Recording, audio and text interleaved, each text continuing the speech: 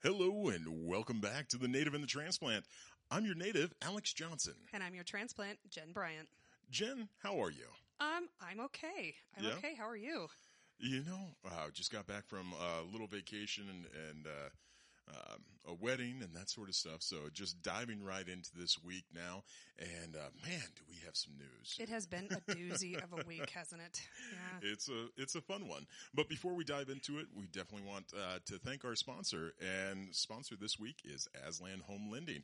Actually, the company I work for. Yeah, it's a great company. Aslan Home Lending, and my NMLS number is 1368147.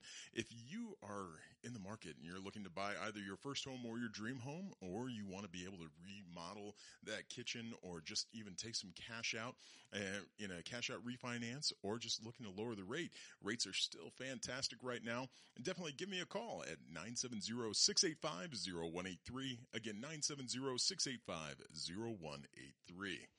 All right. So this podcast is a little bit different because we were supposed to have a guest on, and our guest canceled 4 hours before recording. Yeah, a little disappointed. Was really hoping to get some, just some thoughts and feelings from some of our left-sided listeners. Yeah. And I think the state of politics has been kind of messy lately, and I was really looking forward to that. So. Yeah, that's the frustration that I've had. Again, we try to be in the middle. I'm registered independent. I think you're independent registered as well. Yeah. Independent. We like to have the conversation on whether you're on the right, whether you're on the left. But the frustration that I've had is we've had a lot of people on the right that are willing to come on, willing to share their stories, let us ask them questions. Mm-hmm. We had Overcash, we had Ron Weinberg on. I do give props to Andrea Sampson. You know, she's one that definitely causes some controversy at council in Loveland because she's very much on the left. But I was grateful that she was willing to come on the podcast and we were able to have a good conversation. And now the frustrating part is we've asked a lot of people that are on the left and the extreme left to, hey, come on. We want to have a conversation. We want to be able to talk through some of these ideas. We've had some people that we've reached out to that are very vocal on some of the local Facebook groups, local political groups. And every time we get close to having them on, they cancel. Well, it is very frustrating because I think a lot of people in our viewership would like to hear from both sides, and that's the entire intention of this podcast. Correct. And it is frustrating because our intention is not to just strictly represent the right, because I would say, at least from my perspective, I'm not right at all. I mean, there are some things I'm a little conservative on, but a lot of the times I fall into we've talked about it before, right? Yeah. Kind of in the middle. Yeah. And it's a topic by topic issue. And this is the frustration that I have is this isn't just happening local. This is happening nationwide. Everywhere. Where at the moment that you try to have a conversation and say, hey, I don't agree with you, but I want to sit down and talk with you about it and understand where you're coming from. My friends think I'm psychotic sometimes, with the fact that I love talking about politics and religion, two things that you aren't supposed to talk about. Yeah, those are not on the list. But the reason why I do is because it gets to the core of a person. It does. What your views are on politics and religion is your life, what your life experience, where you grew up. Mm-hmm. You know, the fact that my eldest sister and I grew up in the same household with the same parents, and we have very different political viewpoints. Imagine your neighbor across the road. Imagine, somebody on the other side of town. Imagine somebody who moved here from a different country. Mm-hmm. We all have these different viewpoints. And being able to talk to somebody about politics and about religion, you're getting to the core of that person. And you really are able to start engaging and understanding, where did this person grow up? Yeah. What did this person go through? And you're able to actually see that. And the frustrating part that I have right now is the fact that more so on the left than on the right, I'm seeing constantly where I sit down and try to have that conversation. And in the moment that I disagree, or the moment that I say, hey, have you looked at it from this different perspective? Then I'm told that I'm mansplaining. I'm told that I'm a racist. I'm told I'm a white supremacist. I've never been a racist. I've never been a white supremacist. It doesn't even compute to me. And yet we're we're stuck in this situation where we are being further and further divided based off of politics and based off of religion. I would strongly agree with that. And you and I have had a lot of political discussions even before we started, sitting down and doing this podcast, and we never walk away from it mad at each other. No. I think the key to talking about those things, people are afraid to talk about those things because they don't want to have any sort of disagreement or argument. But oftentimes it's not an argument. It's just political discourse or a discussion about what you believe in. And I think what's really important is that is being able to understand what drives a person to do what they do. Yeah. Why do you do that, right? What is the passion behind what drives you? And for the record, I'm just going to put this out there. I have never thought you were racist. I have never thought that you were mansplaining to me. In fact, I think we've had a lot of really good open conversations that you may not understand something or I may not understand something, but we can always come to the table on it. Absolutely. Certainly I might be crankier. No, but I enjoy talking to people. I enjoy being able to have those conversations because I learn something new. Every single time. This is one of the aspects that I vehemently disagreed with Donald Trump on is the fact that he always wanted to be the smartest person in the room. Mm-hmm. How I was raised is I was told if I'm the smartest person in the room, I'm in the wrong room. Yep. That you can learn something from everybody. Even if it's as simple as what not to do, you can learn something from everybody. And the fact that and again, this is where he's egotistical and everything else that people talk about. With me, I want to be able to learn something. I want to be able to have those conversations that people aren't willing to have. And this is why I guess it's so frustrating, not only that we didn't have a guest on today, but it's the fact that I was looking forward to somebody that would have a different political view than I do, and being able to engage in that and have some good discord and being able to actually potentially learn something. I would agree with that. Unfortunately, I think it does come down to a lot of this whole idea of cancel culture, and people are concerned that their image is going to represent something about them that they're either uncomfortable with or that it might be the opposite of what they represented themselves as like 10 years ago. Yeah, and the other aspect of it is they can also be fearful of, what if I go on a podcast, or what if I go and have that conversation and I'm wrong? Fair. And when you get to the point that you're talking politics and religion, in this day and age, it seems that those two have gotten closer and closer. But you have somebody who their political viewpoints is their being. Right. It's, especially if they've gone out to the protests, they've gone out and they canvassed for a particular candidate. And depending on what they did, how engaged that they were, if all of a sudden you look at them or you bring up a discussion and you're in the middle of that topic and you have that realization of, I think I'm wrong.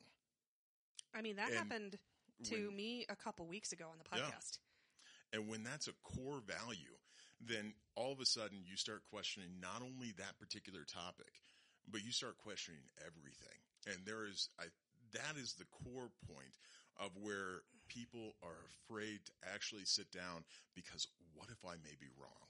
Well, and maybe not even what if I'm wrong, but what if the things that I have built my political belief system on, what if the things that I have held dear to my heart are different, or I gain a new understanding of that, then I have to totally shift what I'm doing. Yeah. I would concur with that, Alex. I think it is frustrating, that's always when we have to sort of put out that call to like-minded people, at least in the sense of you're willing to sit down and have that conversation. Well, and this is one of the things that we have talked about in weeks past, as far as what COVID did to us. Yeah. Is social media. I think social media, it's fantastic and also are the worst thing that could have ever happened to us, is the fact that because of the algorithms, we're stuck in these echo chambers. Yep, in our confirmation bubble. Correct. And then with COVID, now that played out in real life. Yep. And so we saw our echo chambers that we were a part of on social media, and then immediately we now started to see them play out in real life.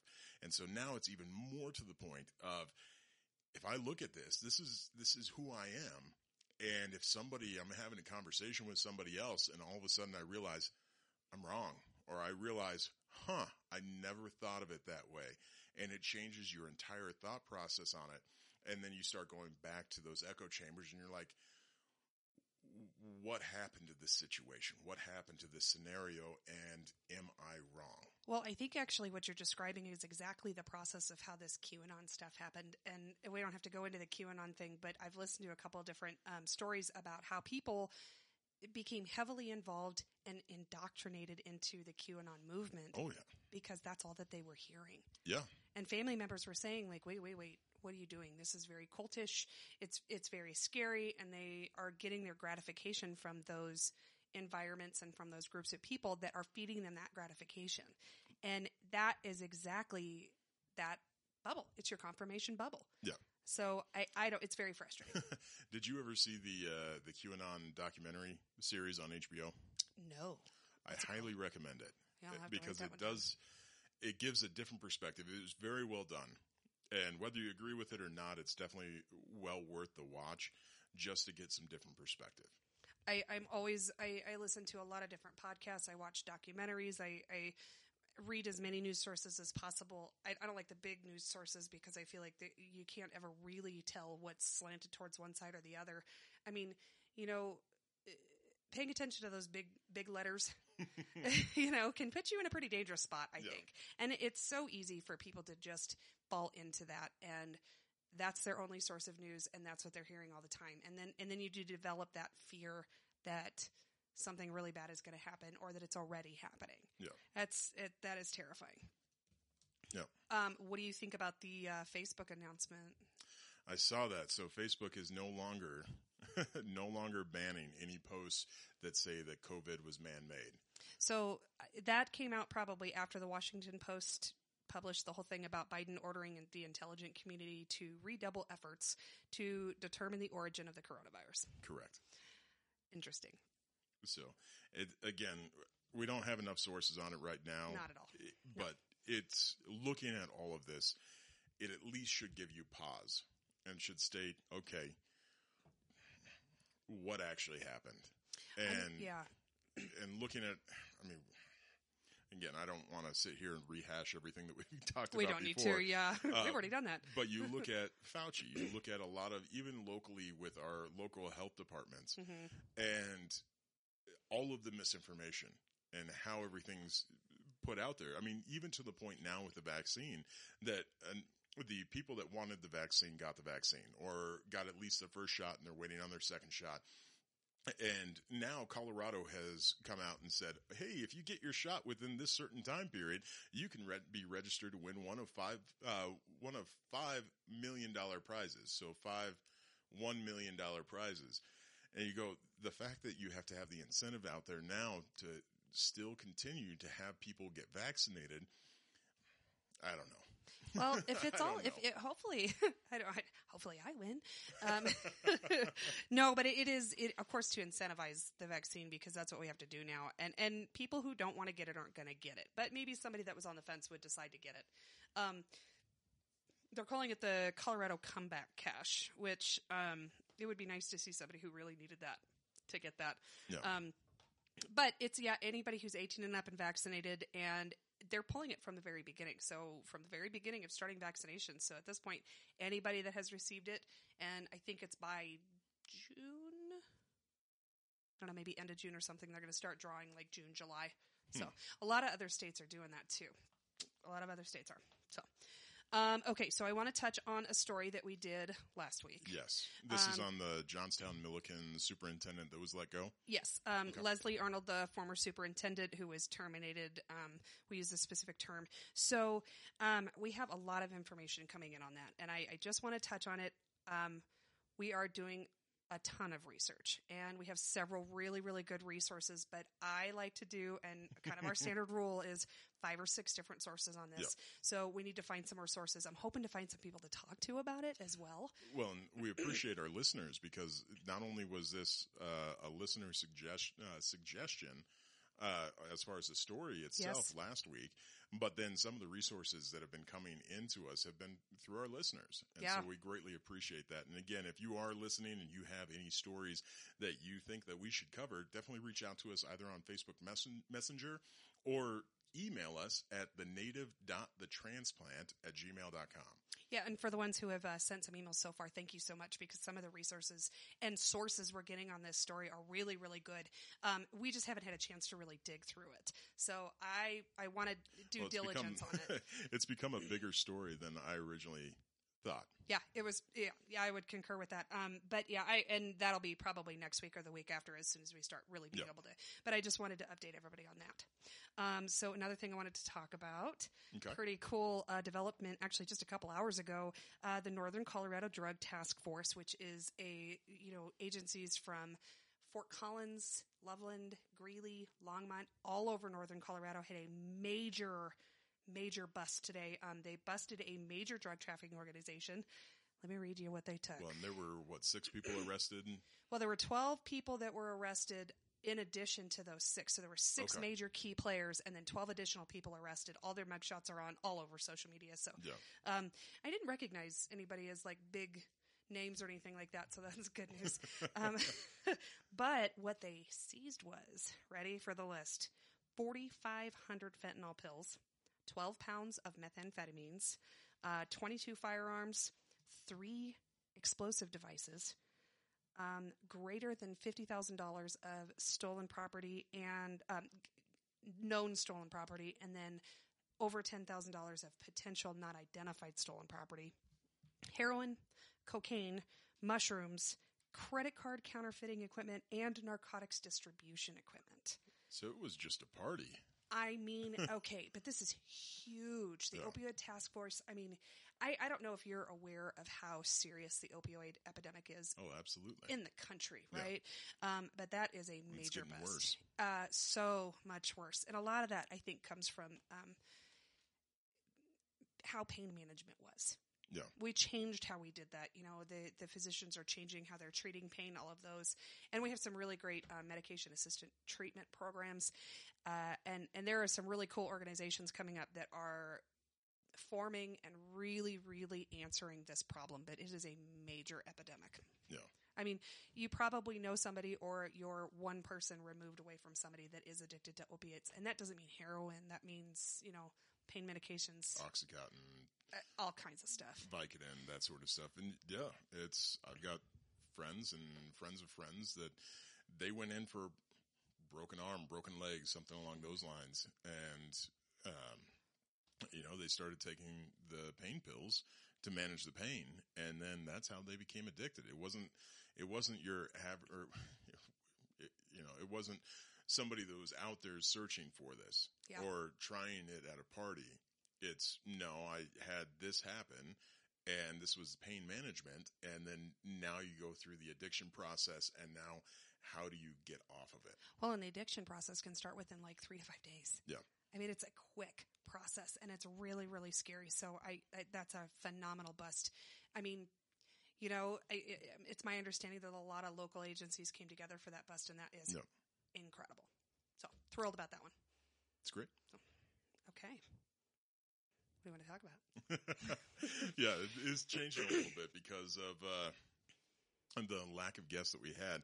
So that's one of the things that we were planning for on this show. So some of the stuff that we're going to talk about is not necessarily local, but still touching base on some local issues. One of them that I'm going to talk about today, abortion. Yep, here we go. Here we go.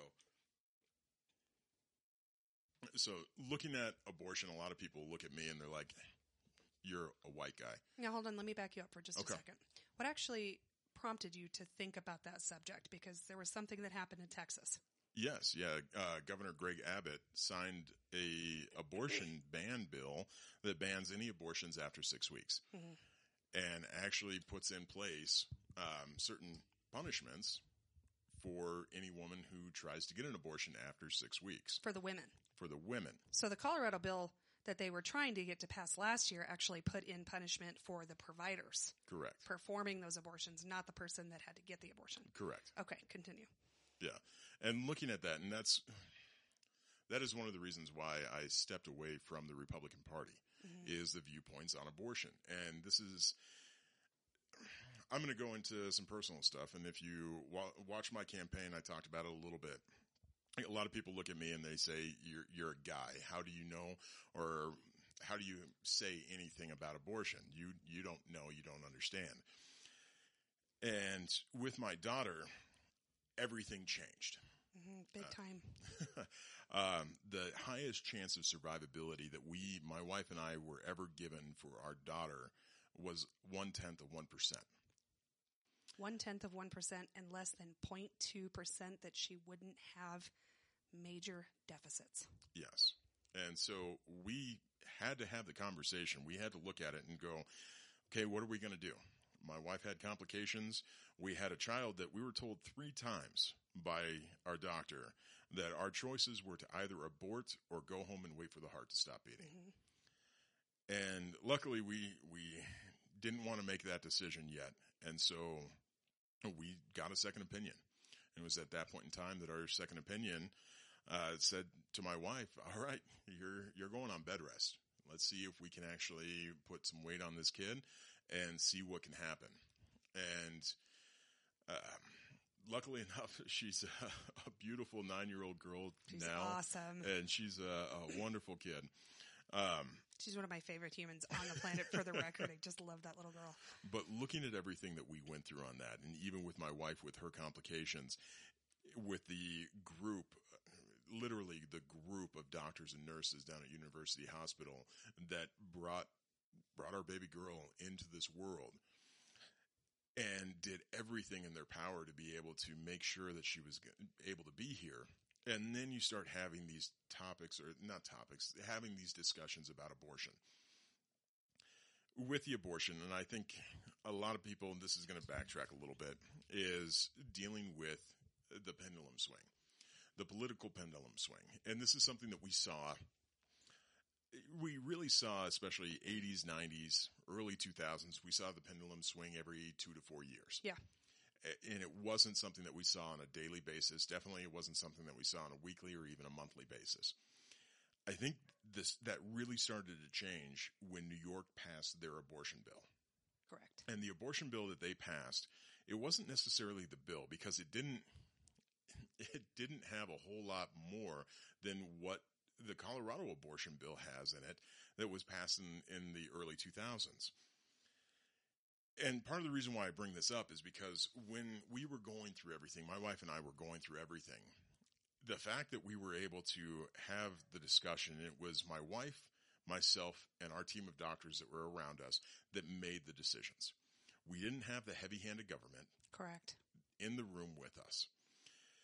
But with that New York abortion bill, that one, it was when they celebrated it. It was when they lit up the Empire State Building and people were in the streets celebrating that abortion bill that it turned so many people off. So lay out what that abortion bill was for me. So that abortion bill pretty much made it legal to full term that you could have an abortion. Now, this is what the people on the right will always say, you know, there's a handful of celebrities that have come out, and especially after the inauguration with Trump, that were proud about their abortions. That's a part that I don't agree with. I can't understand, but they were actively promoting abortion. I don't think that should ever be the case. But I look at it from a standpoint of less than 1% of abortions take place in the second and third trimester, actual abortions. Correct. The frustration that I have is with how different states label abortions. So I don't know if this is the case in Colorado, but I know in some states that if our daughter would have died in utero, and then you still have to go through the delivery. You do. They classify that as an abortion. It could be spontaneous, correct? And I'm pretty sure, obviously it was not an intentional, but yeah, it is considered an abortion. And so even based off of those numbers, 4.3% of abortions take place in the second trimester. 1.3% of them take place in the third trimester. This is where I have an issue with the conversation that takes place about abortions, is the fact of how they're labeled, but then in addition to it, of the fact of, now, you're female. Correct. You can give birth. You've Correct. given birth. I have a couple times. Yeah. Would you carry a child into the third trimester and then abort it? No. However, how many women do you think would do that process? I don't think the number is as big as everybody, these anti-abortion groups want you to believe. And in fact, I looked up the statistics before we started today, and it actually ends up that it's less than 1% of all abortions are considered late trimester or late pregnancy. Late term. I think third trimester, kind of late term. And a lot of that's a fear-mongering tactic for, I believe, the right-wing conservative religious people that want to make abortion a really fearful thing. And I'm not saying it's a good thing. I would say there's a very, very gray area in there for me, because I don't believe in abortion for myself. I think it's really sad when somebody has to do that. And I think that, nobody wants to do that. And this is part of the reason why I wanted to bring up this topic is because, one, people don't really want to talk about it. And if they do talk about it, it's uncomfortable and it's very divided. And people become angry very quickly. Correct. It's very either quickly. Abortion. There's some of it, and this is where you kind of stand, and I can understand the thought process. So you have Ben Shapiro, where I've listened to him talk about abortion, and he comes at it from a very scientific aspect of moment of conception. If you talk to any biology professor or anything of that sort, they're going to say the point of conception. Correct. Yeah, that would be. And his argument always goes that after the point of conception, then you look at it as far as, okay, what is the viability and how is that going to play out with anybody who is living today? Correct. He got into a discussion with somebody who said, a sentient being. Well, at that point in time, if someone's in a coma, what do you do with that? And how does it correlate to people that are living versus in utero? Right. I understand that thought process to it, but this is a topic that is very gray, and it's something that we need to have the actual discussion of. I don't think that an abortion should be a first or a second or a third option. It is a last case option. It's a last case resort. But I also look at it from a standpoint of, why is it that all of these Republican, in particular the Republican side of the aisle, big time, they're willing to do these abortion ban bills, but they aren't willing to come to the table and say, hey, what can we do to make abortion the option of last resort? Right, because there's a lot that we can do. Why isn't there a proposal in Texas? Why isn't there a proposal when they're trying to get the abortion bill on the ballot in Colorado? Why isn't there one about adoption reform? Or how about healthcare? Healthcare reform. And you also look at it from a standpoint of the stuff that people don't want to talk about as far as sex education. Big time. They don't want to talk to their kids about it. And they don't want anybody else talking to them about it. Correct. And so this is where we have to come together as a society and say, hey, I want the abortion to be the absolute worst case scenario. Right. Last option. If somebody is going through that situation and they have to experience that, we hear all about Planned Parenthood, and you look at what Planned Parenthood does. And I know I have quite a few friends that the reason why they found out they had breast cancer, testicular cancer, was because of Planned Parenthood. Cervical cancer. If you have such an issue with Planned Parenthood, with the abortions, why haven't you proposed something to counteract Planned Parenthood? Why haven't you come to the table with something other than Planned Parenthood? Less than 2% of all services provided by Planned Parenthood are abortion services. It's not a huge number. And I personally, I don't want to financially support abortion because it doesn't feel right to me, if that makes sense. Yeah. But here's the thing. You can't cut off that kind of service to somebody, or we go back to back alley abortions. It is,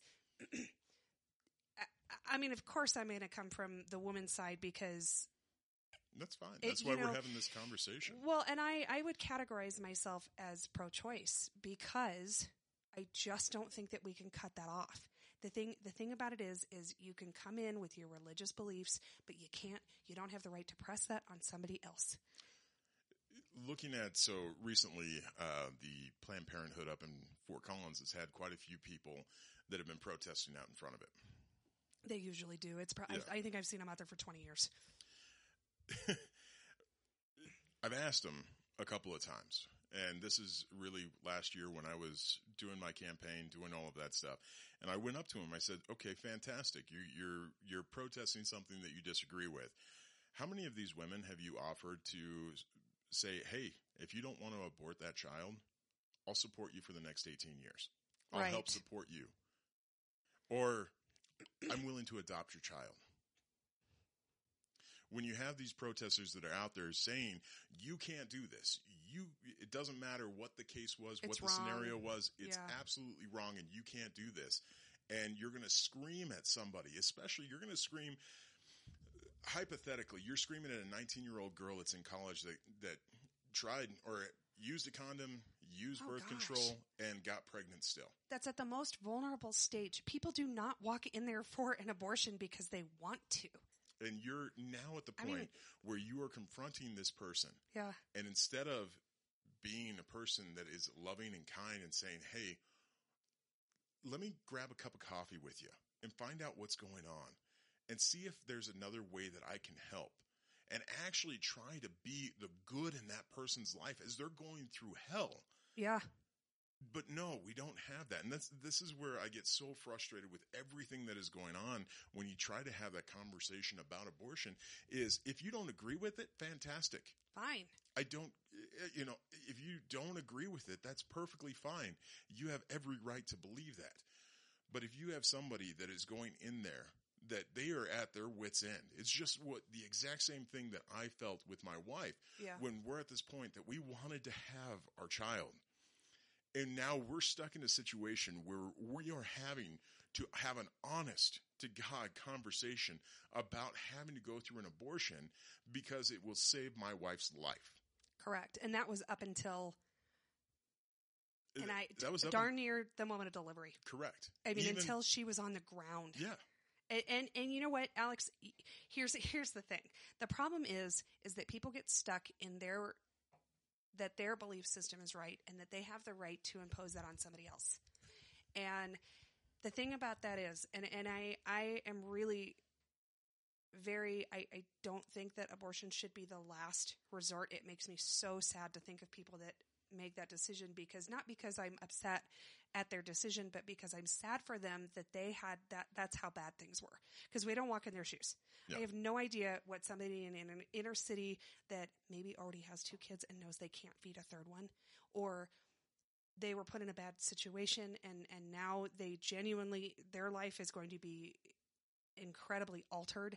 And I would always, to me, my statement has always been, baby's never a burden, except that if there is no other option, it is hard for me to say what I would do in that situation. I've been young. I've been in those situations before, and I've made my choices. But the thing is it's not, and that's where I think, you and I've talked about this previously, but I want you to talk a little bit about where the problem with that is. Because what we're doing is we're imposing religious belief onto political issues. Yeah. So,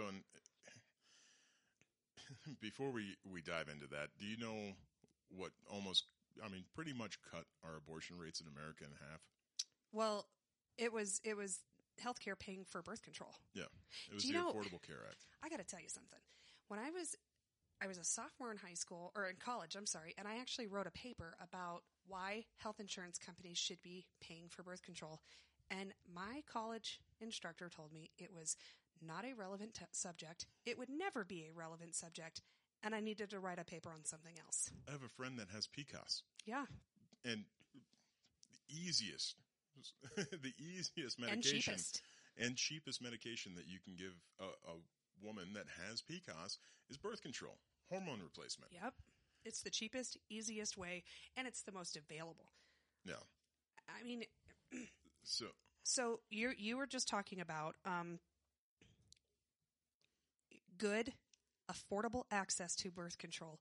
significantly lowers abortion rates, but the religious right will have you believe that it is a sin to take birth control. Yeah.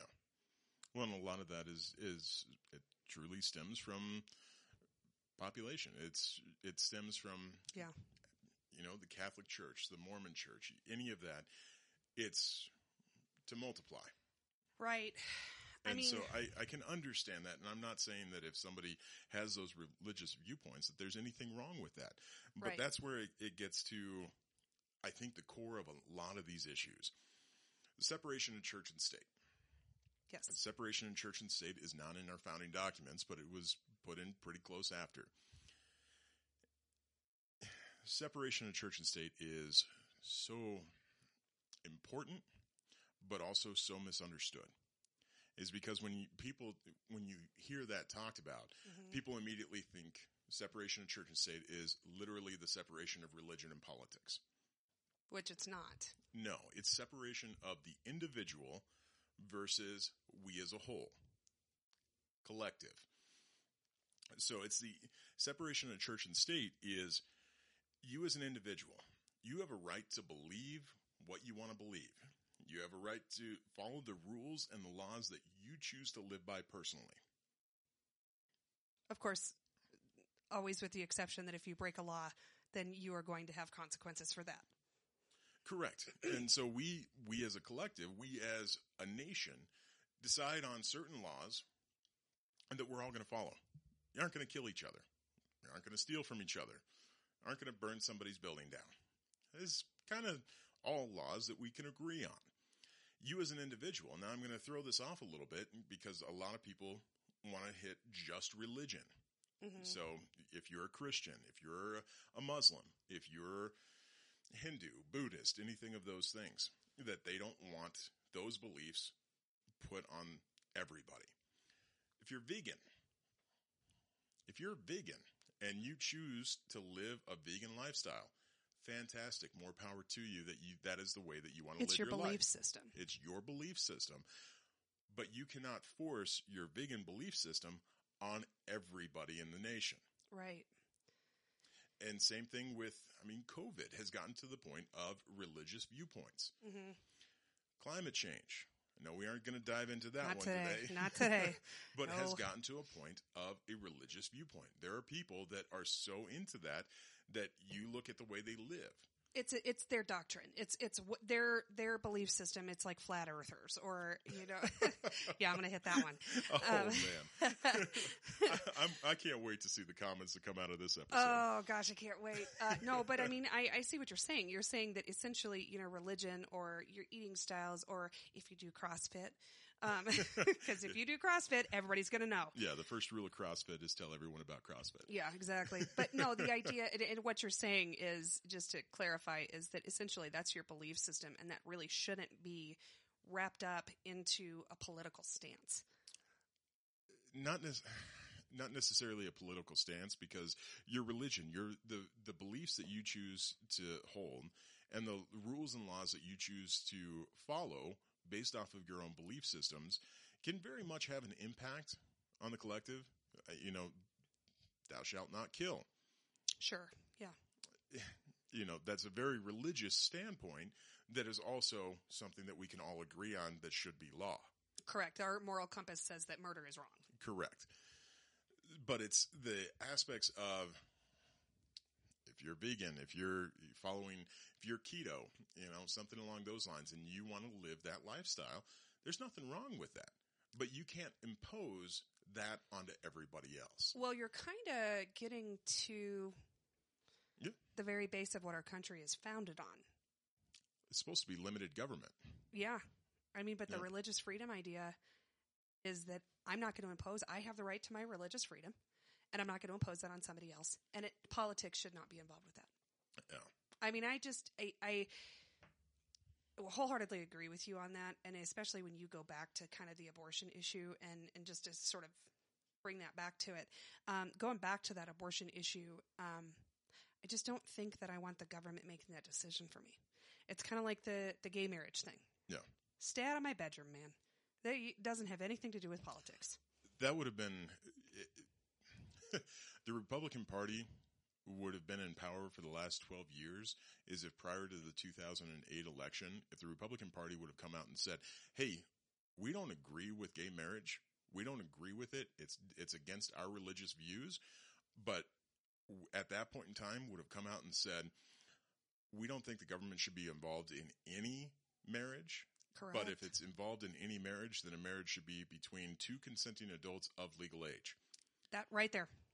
That's as simple as it should have been, is two consenting adults of legal age. And then at that point in time, the LGBTQ plus community right now, they're fighting because there's some pedophile groups that are trying to lump themselves in with the LGBTQ plus community. Correct. I think we can all agree that nobody wants pedophiles in that community at all.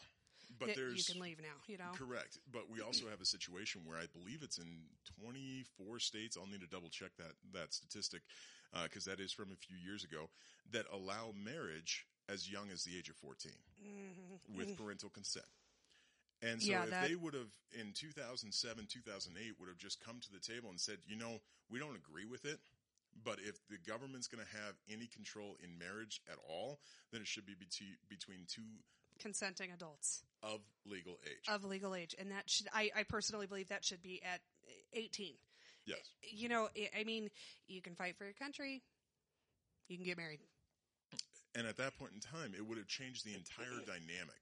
But now you have so many people where, even back then, a lot of the people, then candidate Obama, believed that marriage was between a man and a woman. It wasn't until about 4 years later that he changed his stance on it. Well, now, do you think he believed that, or do you think that was a stance that he had because he knew that if he said something otherwise that he would not have been elected?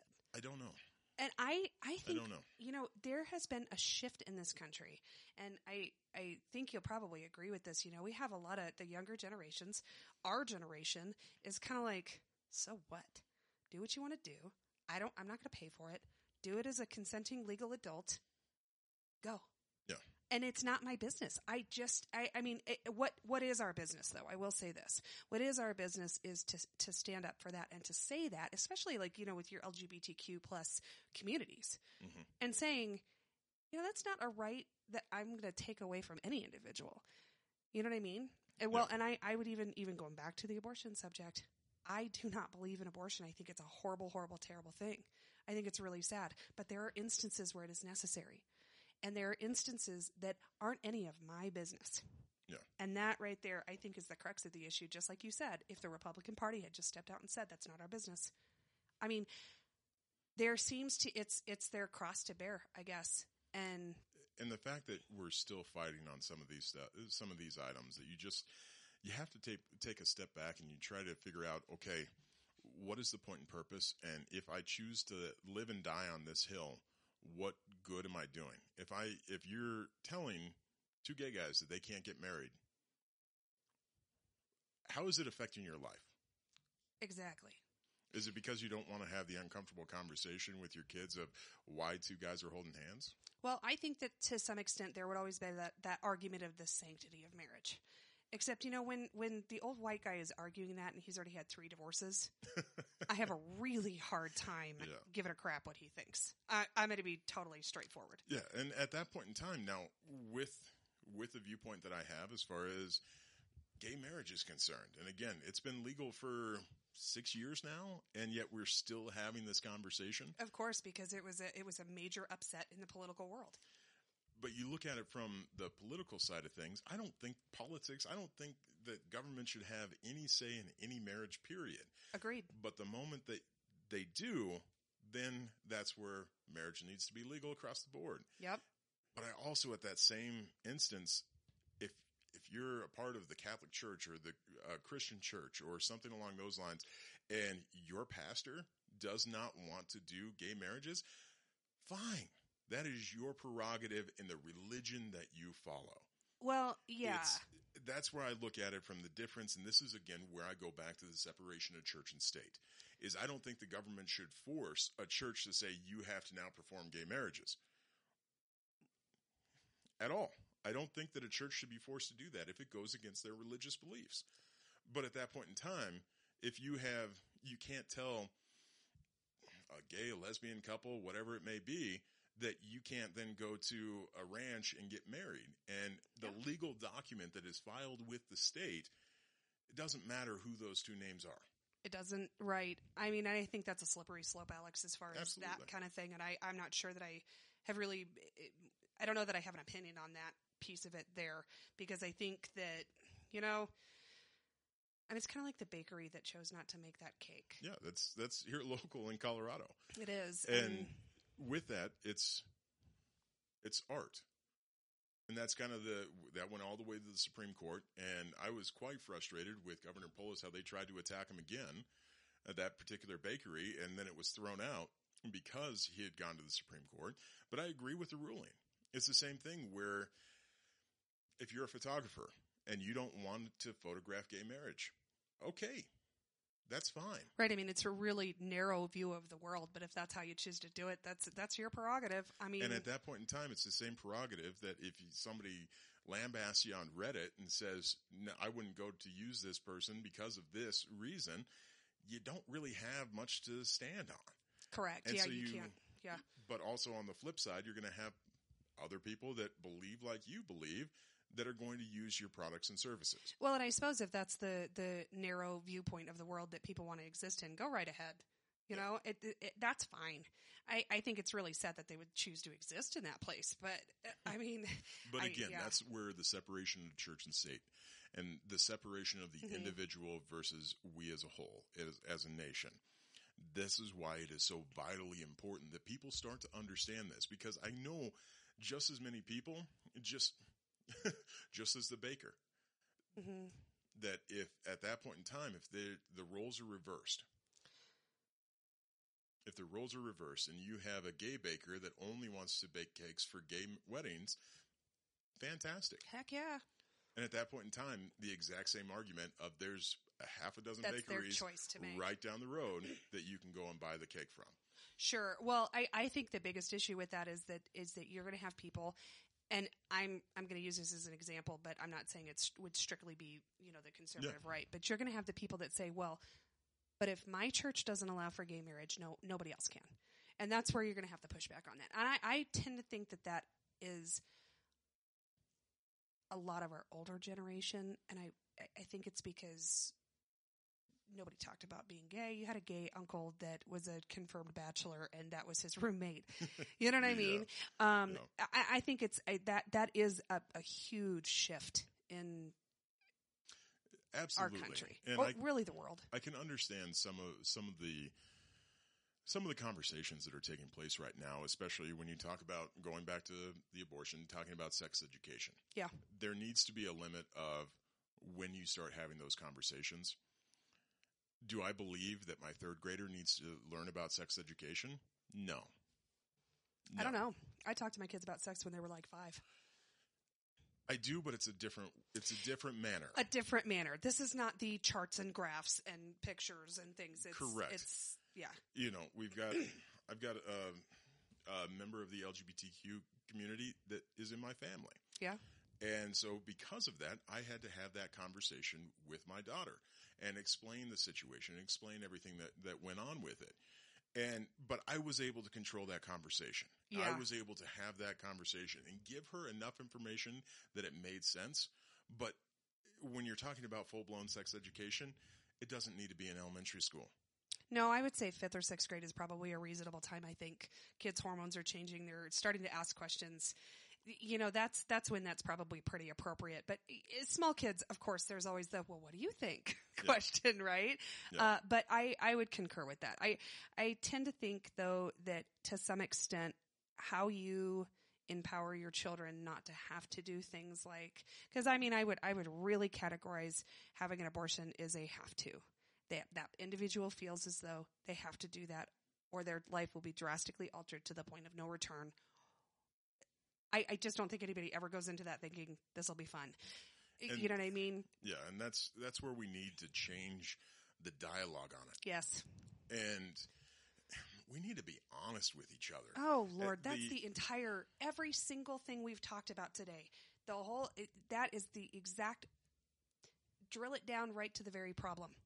Yes, and part of the conversation that's happening with abortion, and you may disagree with me on this, need to flat out say abortion's killing a kid. That is what it is. That is what it is. I mean, It stopped with it's just a lump of cells. It's just this. It's just that. Oh, I do hate that All narrative. of the BS that surrounds it in the current conversation is abortion. Let's be honest with each other. We're all adults.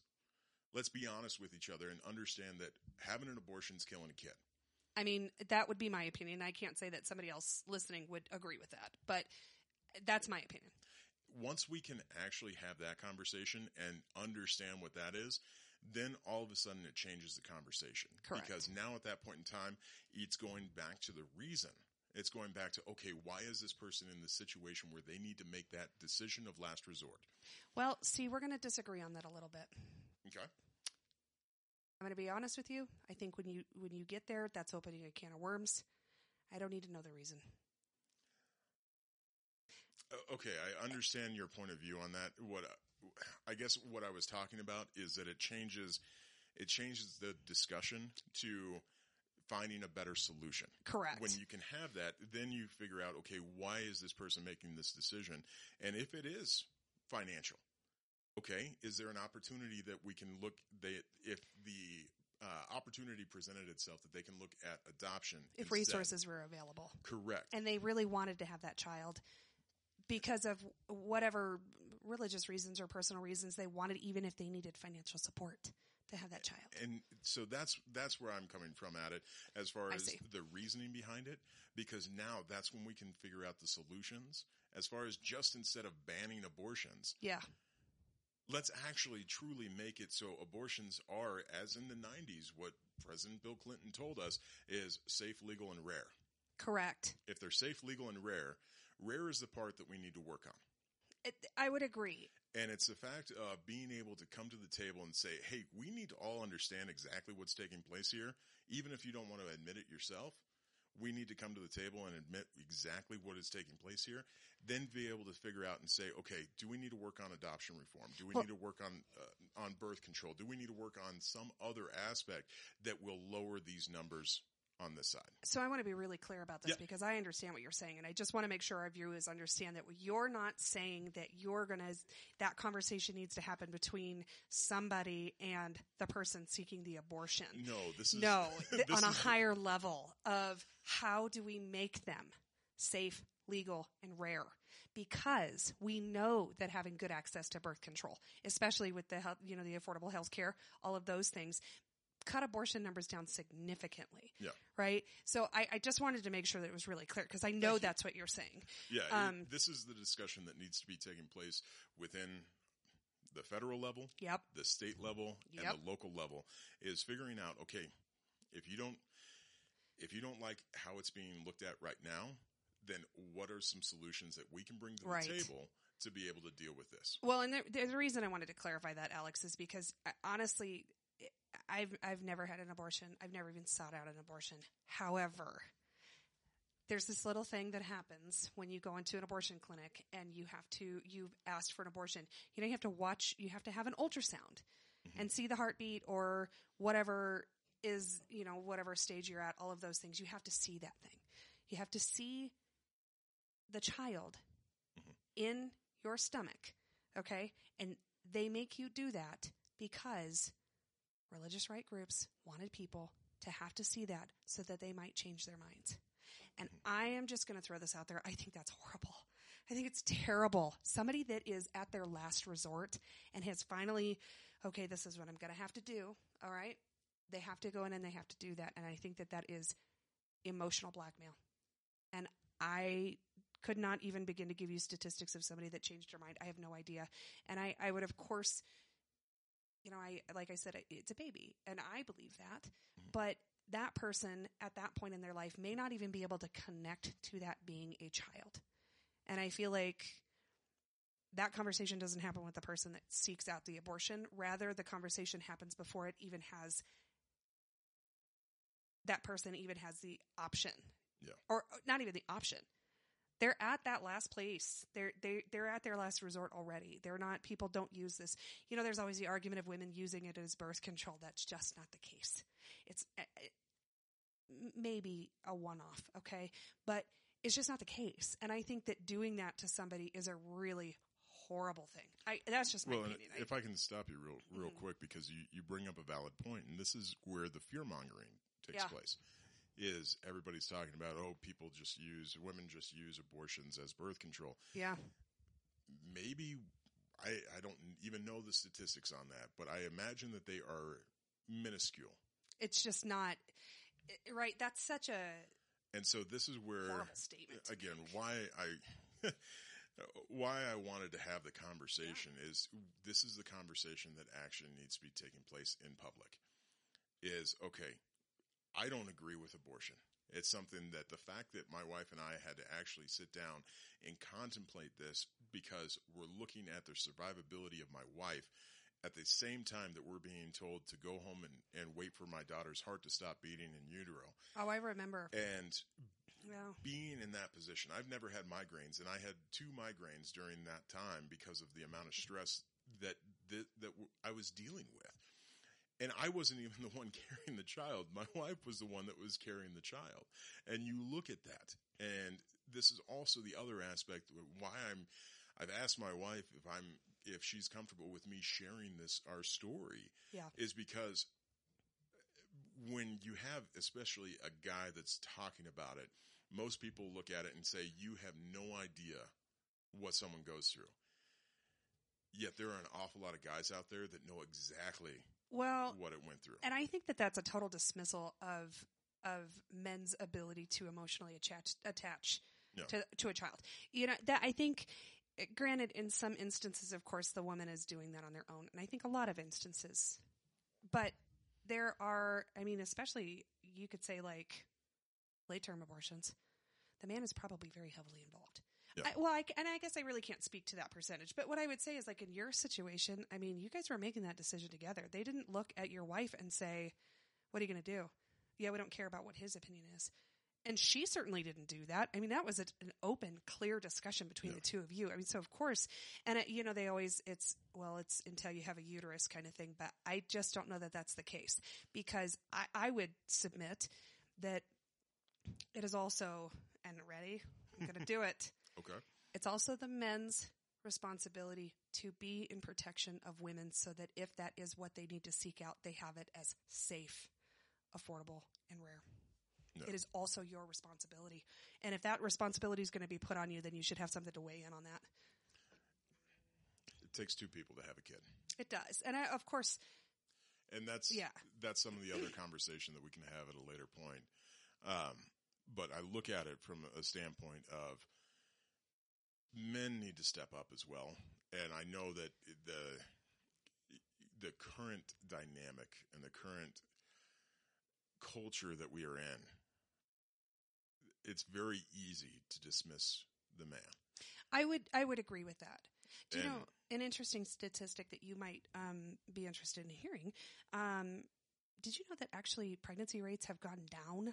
Oh, yeah. During the pandemic? Yep. You know why?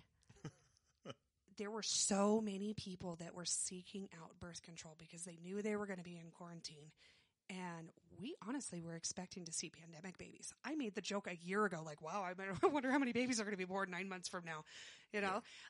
But no, that have actually gone down because people sought out affordable birth control. Yeah. My hands are in the air and I'm gesturing wildly for those of you who can't see me, but that's exactly, so that actually points to a very good,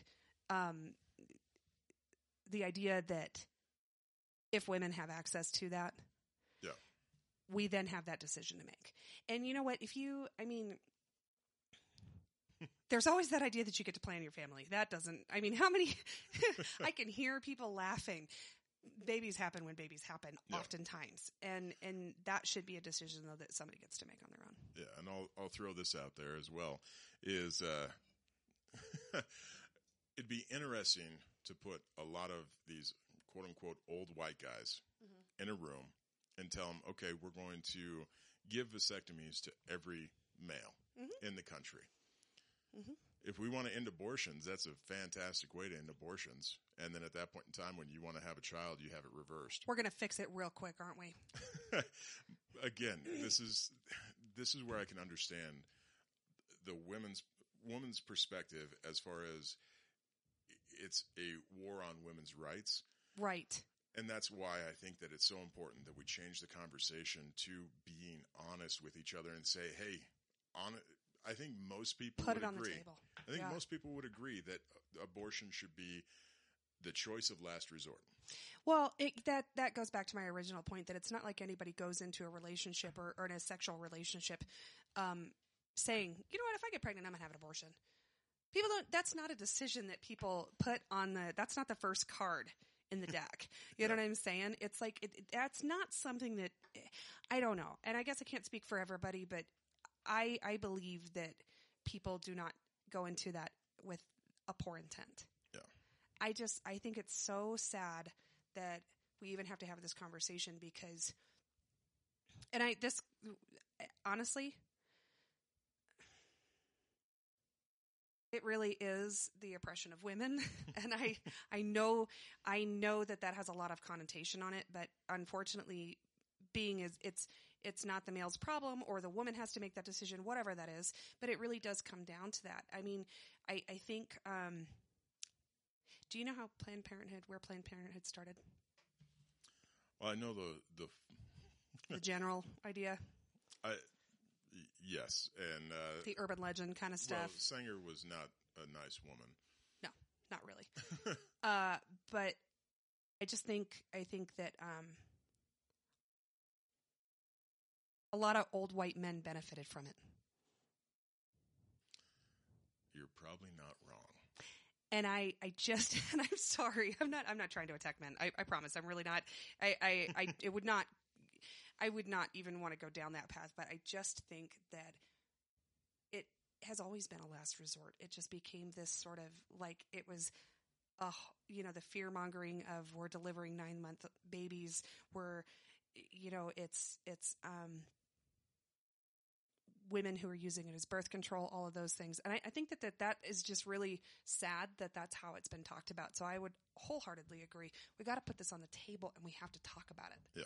And it's an uncomfortable topic that a lot of people don't want to have the conversation about. But this is something that, especially with this Texas bill that was just signed, it is going to go to the Supreme Court. And a lot of people are looking at this and going, okay, is this going to overturn Roe v. Wade? What are we actually looking at on all of this? And so this is something that is top of mind, that people are going to be saying in the coming year, what are our viewpoints on this? How do we feel about this? And this is why this is why it was important to have this conversation. Well, I'm really glad that you were willing to have a candid conversation because I think that it's hard for me to even talk about, you know what I mean? But yeah, I'm glad you were willing to have the conversation because I do think that you and I really do stand kind of on the same side of the coin. You know, there's a little teetering back and forth. It's just, the idea is we got to, and that really goes back to what we started out on this podcast. We have to be able to come to the table and talk about issues that we do not agree on because otherwise, how do you find out what the other person is thinking? Yeah. Even if you're coming on to talk about it in the sense that you want to figure it out to use it against me, bring it on. You know what I'm saying? Like we can disagree, we can argue, we can do all those things, but in order to find that common ground, and I think that's what's been really frustrating, just like you were saying about how, the pendulum swings. It feels like it swings one way or the other about every hour. Yeah, and we're seeing this on not just the topic of abortion. We're seeing this all across the board. On everything. Is we're seeing this pendulum swing, and that's also why a lot of people are fatigued with politics. That's why an awful lot of people, when political fatigue sets in, it's not the extremes that get the fatigue. True. It's the middle. It's the people that are just like, I'm sick of this. I'm done. I don't want to pay attention to any of it. And then at that point in time, you have a bunch of people that are in the middle. They may lean one side or the other, but they aren't active. So then at that point in time, they aren't going to be running for the local seats. They aren't going to sit on the local boards.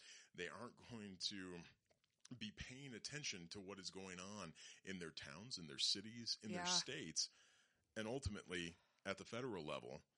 And that fatigue is what allows the people on the far right and the people on the far left to get their crazy ideas to run rampant. Correct. Yeah, it's absolutely the truth. And I guess that's kind of the call to say, like, Don't let it happen.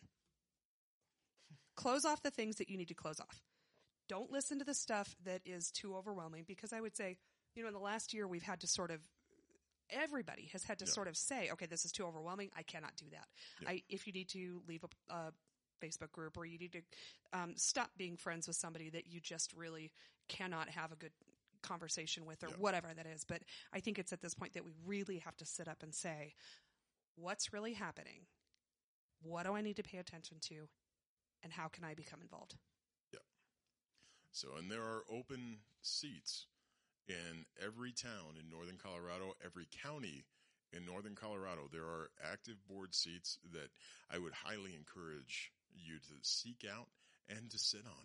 Be involved. Yeah. Actually run for council, run for mayor, run for some of these seats, and still be involved. And if you don't want to run for a council seat, if you don't want to run for mayor, you don't want to run for some of those more visible seats, still look at a planning commission, look at a water district commission, look at some of these other aspects, look at a school board commission, and be able to sit on those to still be actively engaged in what is going on within our communities. Yeah, I would concur with that. I think I may be a little too mouthy for that, but I'm just teasing. But no, I wholeheartedly agree with that, Alex. I think, you tend to be vocal in some of those arenas.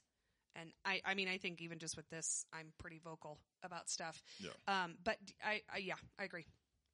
That works. All right. So I know that was a heavy topic. Let's get on to something a little on the lighter side. Yeah.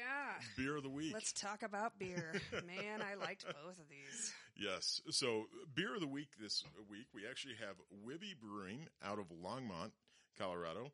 And I've only ever had their beer a handful of times. But we've never had them on the podcast, and so wanted to bring them on the podcast and just talk about them. Yeah. So Wibby Beer, I'll let you start out, Jen, because you had one that I didn't try, which is the Dunkel. Yeah, so it's the Moon Door Dunkel. It is described as velvety, dark, and supple. It's awesome. It is creamy. It is chocolatey, but not overwhelming. It is it's like this is delicious. I love it. And actually their cans are super cool. They've got kind of a mountain theme to all of them, but it looks like they actually have won a silver at the Great American Beer Festival on this one. It's awesome. 2017 they won a silver. Awesome. It's pretty good. And so then the one that I tried that you did not try because you aren't a big IPA person is I tried their IPA style lager. And so they actually call it the IPL, which is just their Wibby IPL. This one was fantastic. So this is a 7% alcohol by volume, and then their IBU on it is 76. Really enjoyed it. A lot of hop flavor, but not overbearing. It's something that you could definitely sit down, have a couple of them, and just truly enjoy it. I've got another one of these, and I can't wait to actually pour it into a glass. See what it looks like? No, not to see what it looks like, to just get the note on it. Oh, like the bouquet. As far as, because it was very, just even in the can, very aromatic. And I want to actually have it in a glass to where I can really get my beer nose nerd. into it. That's awesome. And then the one that we both tried, this is the Light Shine Radler. And the Light Shine Radler, it is, I want to say it's like a shandy. Kind of, yeah. It's got some lemonade in it. I spilled it, I'm sorry. I dropped it. Right on the It's got some lemonade in it, and that's the best way that I can describe it is just, it's like a lemon shandy. It is so good. It says refreshing, sweet, and tart. I managed to tip that over onto the table there, trying to read the can. It's a 4.5% alcohol by volume with, So this is really good. This is the perfect beer that after you get done mowing the lawn, that you just want to sit back on the back porch and just have a couple of beers. Ice cold, refreshing. Put it in a sippy cup, lay in a hammock. Yeah. Oh, this is good. Yeah, it's a good beer. Yeah, with you spilling it, you obviously need that sippy cup. No. So. I was trying to read the can. No, actually, I'm pretty impressed with their beers. There was just the 3 varieties in the box there? So they did have one more that we didn't try. Should we crack it? I've never had one of these. Is that a... So that one that we hadn't tried is the Light Shine Hells. And so with the Light Shine Radler, I'm wondering if it's similar. So, oh, yeah. Why don't you crack that and pour a little in there so we don't waste it if, I'm not going to drink 4 beers, but that's plenty. So with this one, this is, that just says crisp, clean, and golden. It's a 5.5. IBU is 22, so real low on the IBU on this. Smells like apples. Yeah, that one's just a good lager. Yeah, that's really good. It's not overwhelming. Yeah. Hells? Yeah, Is that how you say that? It's Hellas? Helles. So. Hellas? They're gonna tell us, I bet. Oh yes, I imagine that we'll get a couple of comments on it. No, we have not. Even though we've had a couple of troubles reading some of this stuff, we haven't been drinking too much. Yeah, I think I'm like a total of a solid 1 beer. No, this is actually really good though. Good clean flavor. It does have kind of a crisp apple smell to it. When you get your nose in there, that is good. Yeah, I could see it as if you are a person that just drinks the Coors Light, Bud Light, that sort of stuff, and you're just dipping your toe into the craft brew scene, that would be a one to do it with. Most certainly. Yeah. All right. Well, special thanks to Wibby. Got some pretty good beers. Yeah. Nice. So if you have not had Wibby, a Wibby beer yet, definitely reach out to them. Go down, visit them in Longmont, or we just even found it in the local liquor store here in Berthoud, and definitely seek it out. It's definitely worth a try. I think so. Yeah, most certainly worth a try. Yeah. So that is the beer of the week. Appreciate you guys tuning in, and we look forward to being back here next week with you.